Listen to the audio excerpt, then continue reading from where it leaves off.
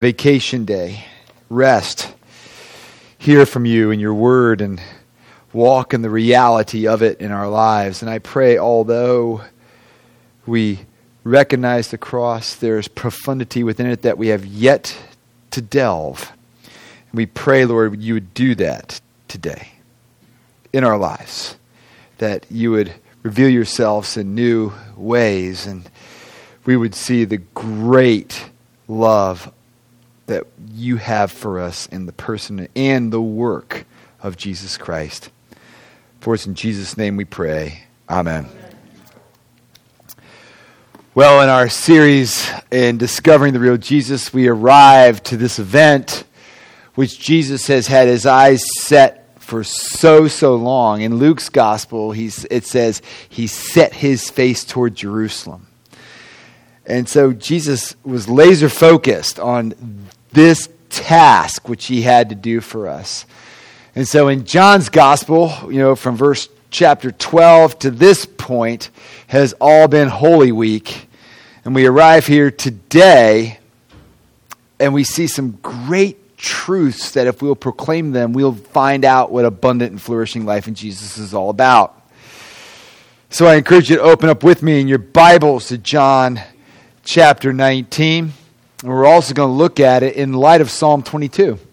Because Psalm 22 was written 1,000 years earlier, and it's echoed in John 19. Because if you're really going to understand the cross, it is done in comparison with Psalm 22, because Jesus uttered these words. And it's fascinating, because here in Psalm 22 that we just prayed, we pray the Psalms, by the way, right? We just don't read them. We pray them to the Lord.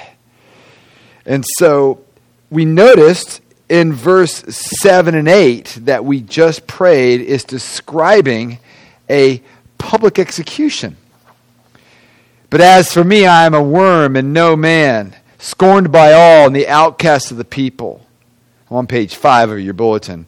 All those who see me laugh me to scorn. They curl my lips and shake their heads, saying, he trusted in God that he would deliver him. Let him deliver him if they will have him, right? It's out in the open. This person is dying. And we're told in verse 17 that this person is so emaciated that you can count the bones of his body. It's a terrible thing. Verse 15, we're told that this person is so thirsty, not just a little thirsty, that his tongue is so swollen that he can't even swallow. And the most shocking verse of all is verse 16 through 18. For many dogs have come about me, and the counsel of the wicked lays siege against me. They pierce my hands and my feet. I can count all my bones. They stand staring and looking upon me. They part my garments among them and cast lots for my clothing. Now this is a Psalm of David. If you look in your ESV Bible, the heading will say a Psalm of David. And now there were many times in David's life where he was hunted and persecuted. And here's what's different about this psalm than all the other psalms of David. There's a public execution within it. You cast lots only for someone who's absolutely, utterly abandoned. And for the clothing that was sold after the person was dead was part of the executioner's pay. The piercing of the hands and the feet, the public staring and the mocking and laughing as you're dying of thirst and run through with a spear of iron. Where'd that happen in David's life? It didn't. He's prophesying here. And all the other places where David is in trouble when you read the Psalter, right? He's calling down God's justice. He's calling down God's vengeance and wrath upon the perpetrators. But here in Psalm 22, the speaker is bowing in submission to justice. This isn't David at all. The most amazing part of this mystery is at the end, which I didn't have us read. For after all, this psalm is 31 verses. You're welcome. All right? We didn't pray all 31. But you get to the end of it, posterity shall serve him. It shall be told of the Lord to the coming generation. They shall come and proclaim his righteousness to a people yet unborn, that he has done it. It's beautiful. Absolutely beautiful. All the nations will come and would turn to the Lord. But it's not until John 19 that we truly get there. In Matthew, Mark, and Luke as well. In fact, without the cross, there's no solution to the mystery of Psalm 22. I wonder what it was like for someone in 300 BC to read this and thinking, okay, who is this? It's a Psalm of David. Who is this person being publicly executed? They would have understood that. But in Acts chapter 2, Peter in his famous sermon writes, being a prophet, David foresaw and spoke of the Christ. In other words, in the midst of suffering, I'm sure, by the power of the Holy Spirit, David discerned that there was going to be a greater David. There would be a greater sufferer who would experience a greater abandonment that David ever had experienced. A greater deliverance to receive a greater kingdom. So let's look at this. What do we learn from these stereo passages of John 19 and Psalm 22? We learn about Christ's infinite suffering upon the cross for us. Plus, his infinite faithfulness gives us incredible, infinite gifts that if we will place our trust fully in Christ, we'll be blessed beyond words. Let's look at this. First, Jesus' sufferings are infinite. That's the first point. You know, we see in verse 22, and also that Carol just read for us in John 19, a man who's been flogged, he's dying of thirst, fulfilling Psalm 22. He's been run through with his wrists and his hands with iron spikes. He has a crown of thorns on his head, and he doesn't cry, ow! He doesn't cry out, my wrists hurt, my feet hurt, I can't breathe, my head hurts because of the crown of thorns. He doesn't cry any of that. What does he cry out? We know in the other Gospels in particular, my God, why have you forsaken me? Why is he doing that? Because he's abandoned. This is what stripping means. He wasn't just stripped naked. He was abandoned by his heavenly Father. Because he's receiving the penalty for our sin. Our sin, the idea that we're going to run our lives our own way and decide for ourselves what is good and what is evil. That's the essence of what the Bible says the human heart feels about God. You know, God is okay, right? It's okay as a kind of a source of things. But basically, I want to run away from him as fast as I can because I want to live my life the way I want to live it. That's sin. And so the Bible says, since we were all built for God, we need the face of God. That's the way God created us, to be face to face in his presence. We need the presence of God. We need the presence of God the way the green earth needs the sun.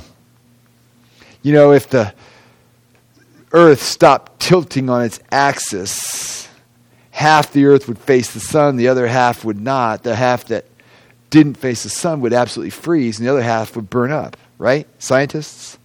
That's just Gene being a biology minor, you know. I think that's right. But everything would die, right?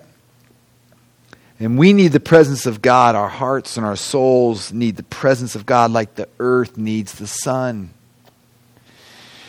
Therefore, it would be the most horrible and yet the most absolutely just and fair punishment God could give us to simply let us have our way, right? You want to go? Says God. You can go. Go away from my presence. You can do that. And that would be the worst thing possible. It would be the fairest thing possible. And that's what we see on the cross. Jesus Christ experiencing what we want. Jesus Christ experiencing what we deserve. Total abandonment. Just as if we would lose the sun and would be frozen and destroyed. Jesus Christ says, my God, why have you forsaken me? He's lost the face of his Father and plunged into absolutely freezing, utter darkness.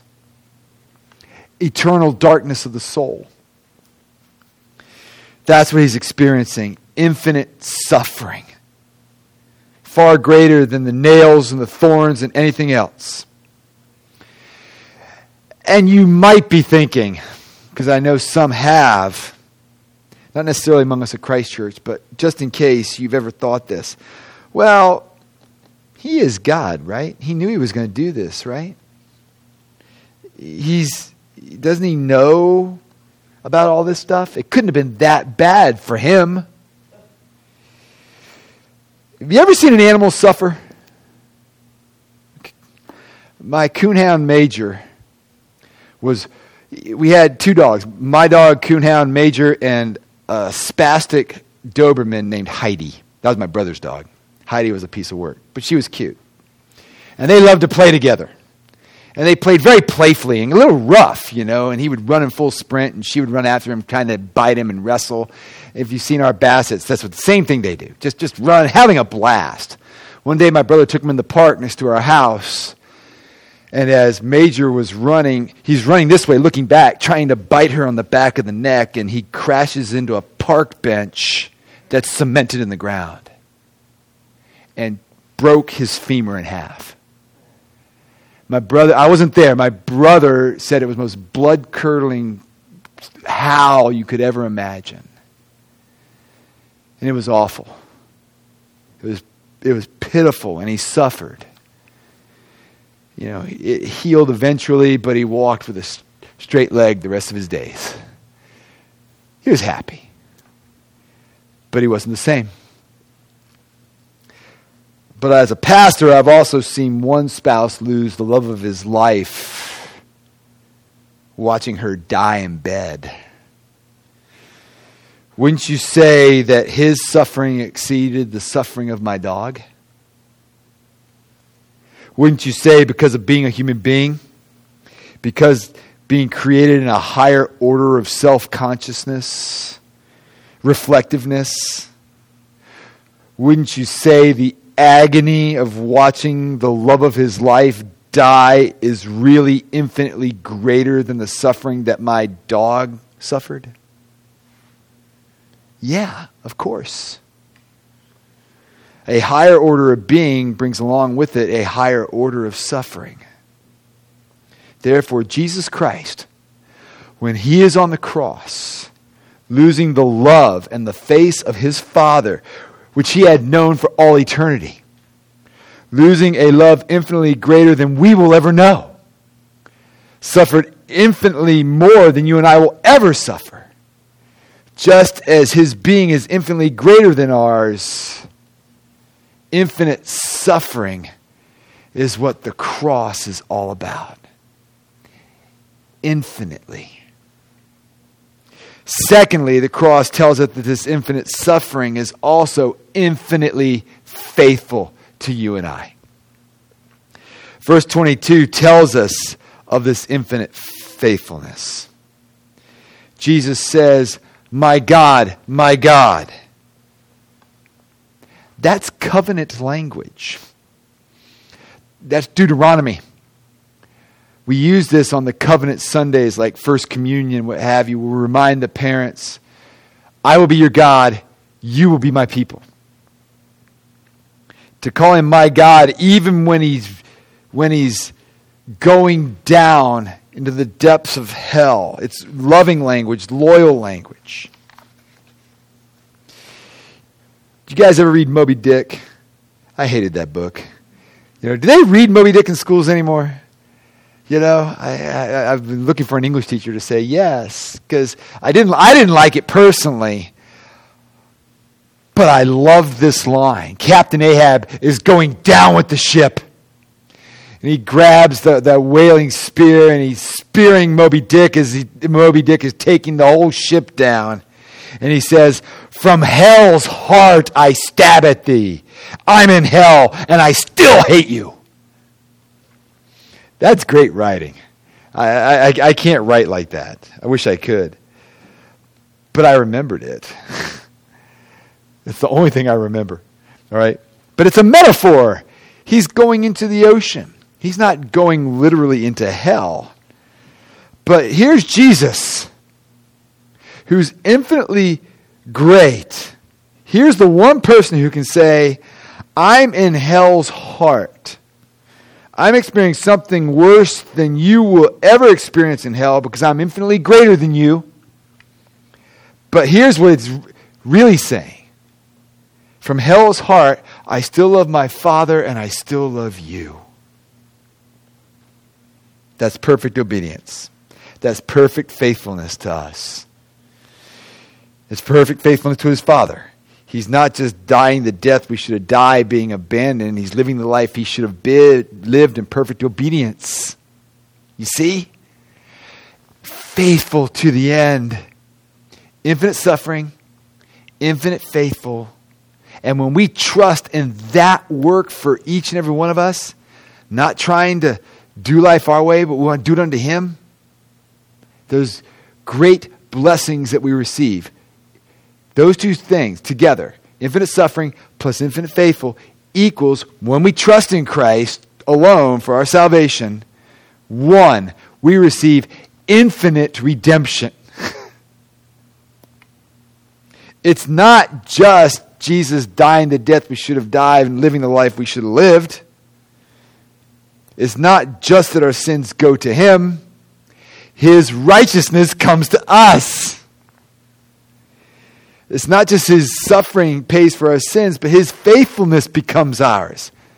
I quote it at least every 2 months. Paul writes in 2 Corinthians 5:21, "He became sin who knew no sin, so that in him we might become the righteousness of God." That's worth rejoicing about, brothers and sisters.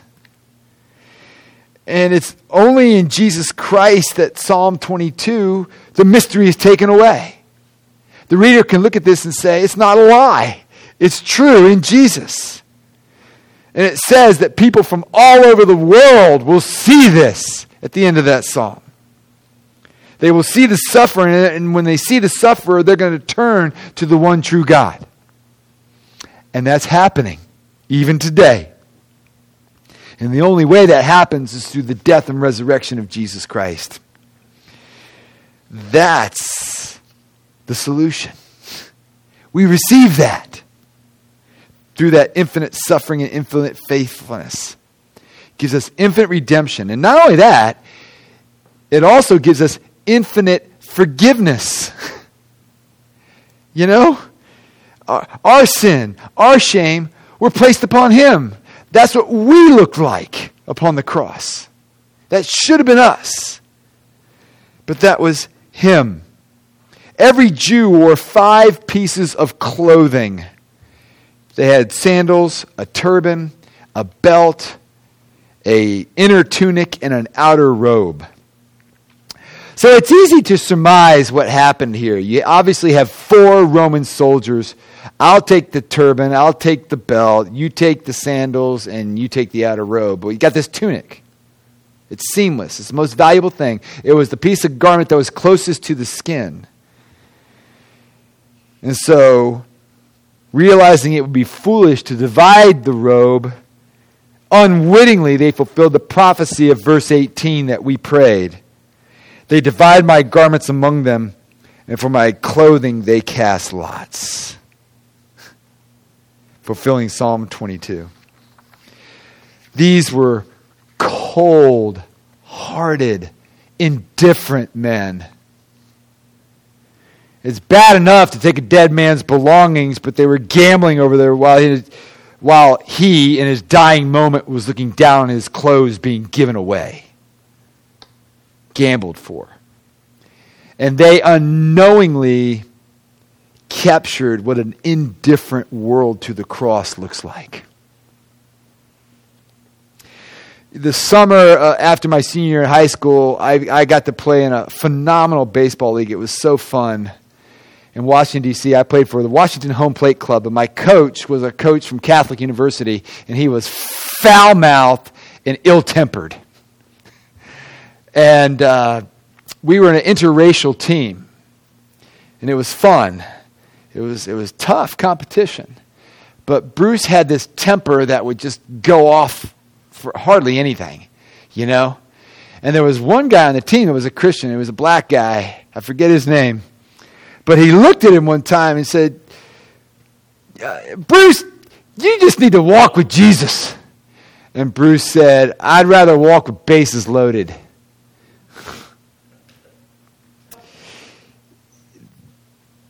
That's like these soldiers. Indifferent, not caring, and they're not forgiven. But you and I in Jesus Christ, even in our indifferent moments, even in our not caring moments, when we run back, that's what communion's all about, friends. We're welcome back to the table as we are truly repentant, as we prayed our forgiveness at the beginning of the service and truly forgiven. You're truly welcome. Come. Infinite forgiveness. And therefore, that's our motivation for living. Third, what this true gift gives us is an infinite family. Because he places us in a family. Look what he does in verse 25. But standing by the cross of Jesus were his mother and his mother's sister, Mary, the wife of Clopas, and Mary Magdalene. When Jesus saw his mother and the disciple whom he loved standing nearby, he said to his mother, Woman, behold your son. Then he said to the disciple, Behold your mother. And from that hour the disciple took her to his own home. What you see here is a dual contradiction and affirmation of every culture on the face of the planet. Because here in the West, you know, his mother being an older widow, she had no means of support.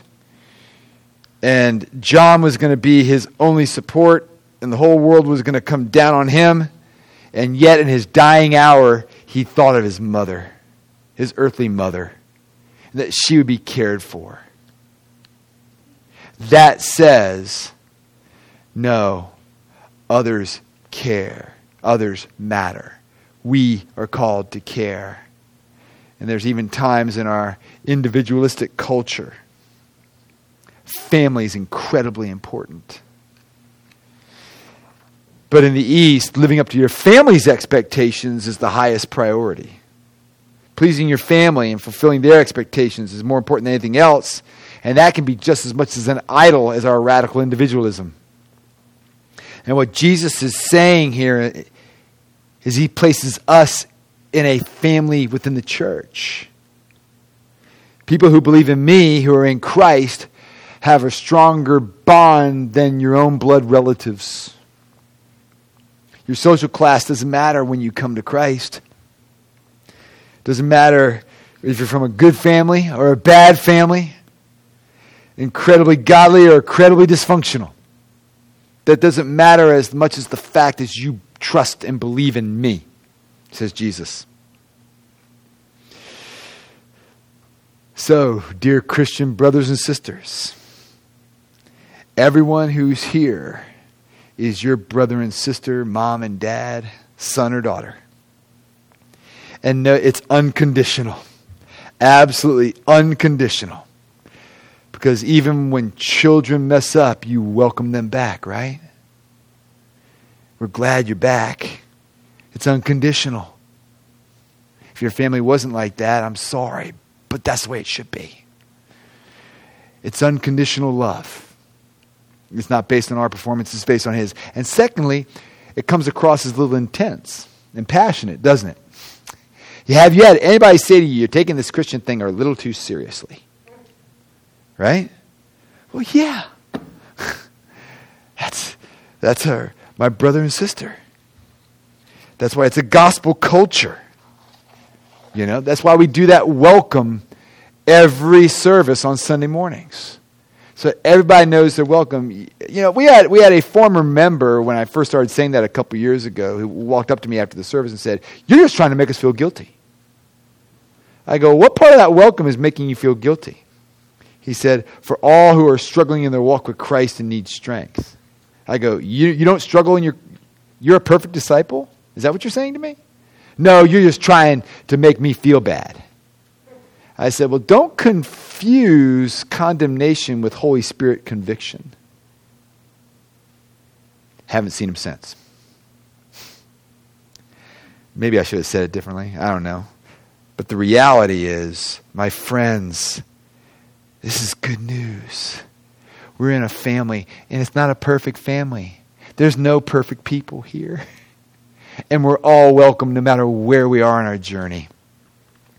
So let me ask you a question. When was the time in your life you turned from the way you wanted to live and placed your trust in the finished work of Jesus Christ? How is that lived out in your life beyond going to church? Which is a good thing. The difference I have noticed between those who struggle with that answer and those who really don't struggle with that answer that much, but they might struggle with certain aspects of the Christian life, because that's called welcome to the Christian life. The difference is those who wonder at the cross. So may I suggest to you using our prayer book to help guide you in your time of prayer. It's filled with scripture. And you'll notice as you pray it back to the Lord, it directs you to the cross all the time. All the time. It's beautiful, and it helps you wonder the cross. And if you find yourself getting stale in your prayers, I would suggest get your hands onto the Valley of Vision. This was written by Puritans, several of which were Anglicans. Didn't realize some Puritans were Anglicans, right? They were. Who were these people? Well, about 100 years after the Reformation, there was a whole movement within that was arguing about ways we worship and what have you, but we had a lot more in common with Presbyterians and Baptists than we did with Roman Catholicism, and even what eventually came out to be Anglo-Catholics. We got a lot in common with them, especially those of us who are low church evangelicals. The Valley of Vision is a collection of prayers of Puritans. Richard Baxter wrote several of these things. And this is where I got the word infinite for this sermon. Because I'm coming up from my workout Thursday morning, and as I'm coming up, I'm sweating, I'm drinking my water. Kimmy walks up to me and goes, "Read this." You know? And it's called... So I put my glasses on and I go, "Love Lusters at Calvary." So she went upstairs to get her workout clothes on, because that's where our mornings go, you know. And these words help me, and I know they'll help you if we have hearts that are soft to the reality of this cross, will warm our affections to our Lord together. It starts off with, "My Father, enlarge my heart, warm my affections, open my lips, supply words that proclaim love lusters at Calvary. Their grace removes my burdens and heaps them on thy Son. Made a transgressor, a curse, and sin for me. There the sword of thy justice smote the man thy fellow. There the infinite attributes were magnified, and infinite atonement was made. There infinite punishment was due, and infinite punishment was endured." It continues on for a while, proclaiming the attributes and the love of God, but it closes like this. "O Father, who spared not thine only Son, that thou might sparest me. All this transfer thy love designed and accomplished. Help me to adore thee by lips and life. Oh, that my every breath might be ecstatic praise, my every step buoyant with delight as I see my enemies crushed, Satan baffled, defeated, destroyed.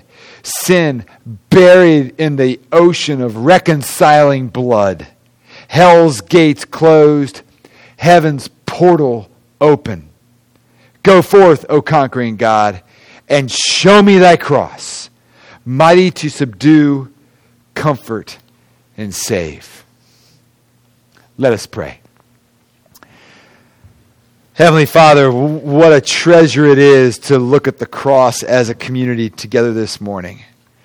We are so grateful for it that in this infinite faithfulness that you have and infinite suffering, you give us infinite redemption, infinite forgiveness, placing us in an infinite family. And Lord, we thank you for that family, that you've given that to us, and that these family relationships can work now because you've taken away our shame and taken away our need to wear a mask continually. This is not a perpetual Halloween, that we can live authentically with one another in your kingdom. And all that's true because of the gift you give us, that you were willing to suffer for us upon the cross. And you were willing to take away everything that was on us and against us.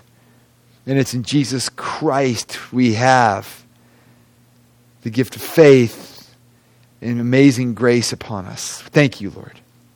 And so, Lord, as we come to your table this morning, we remind ourselves that we are a family, because it is a table. In fact, families gather around the table. And we pray that we would remember that we're made a family because of Jesus suffering upon that cross. And we're so grateful for that. And we ask that you would shape us through the wonder of your cross. For in Jesus' name we pray. Amen.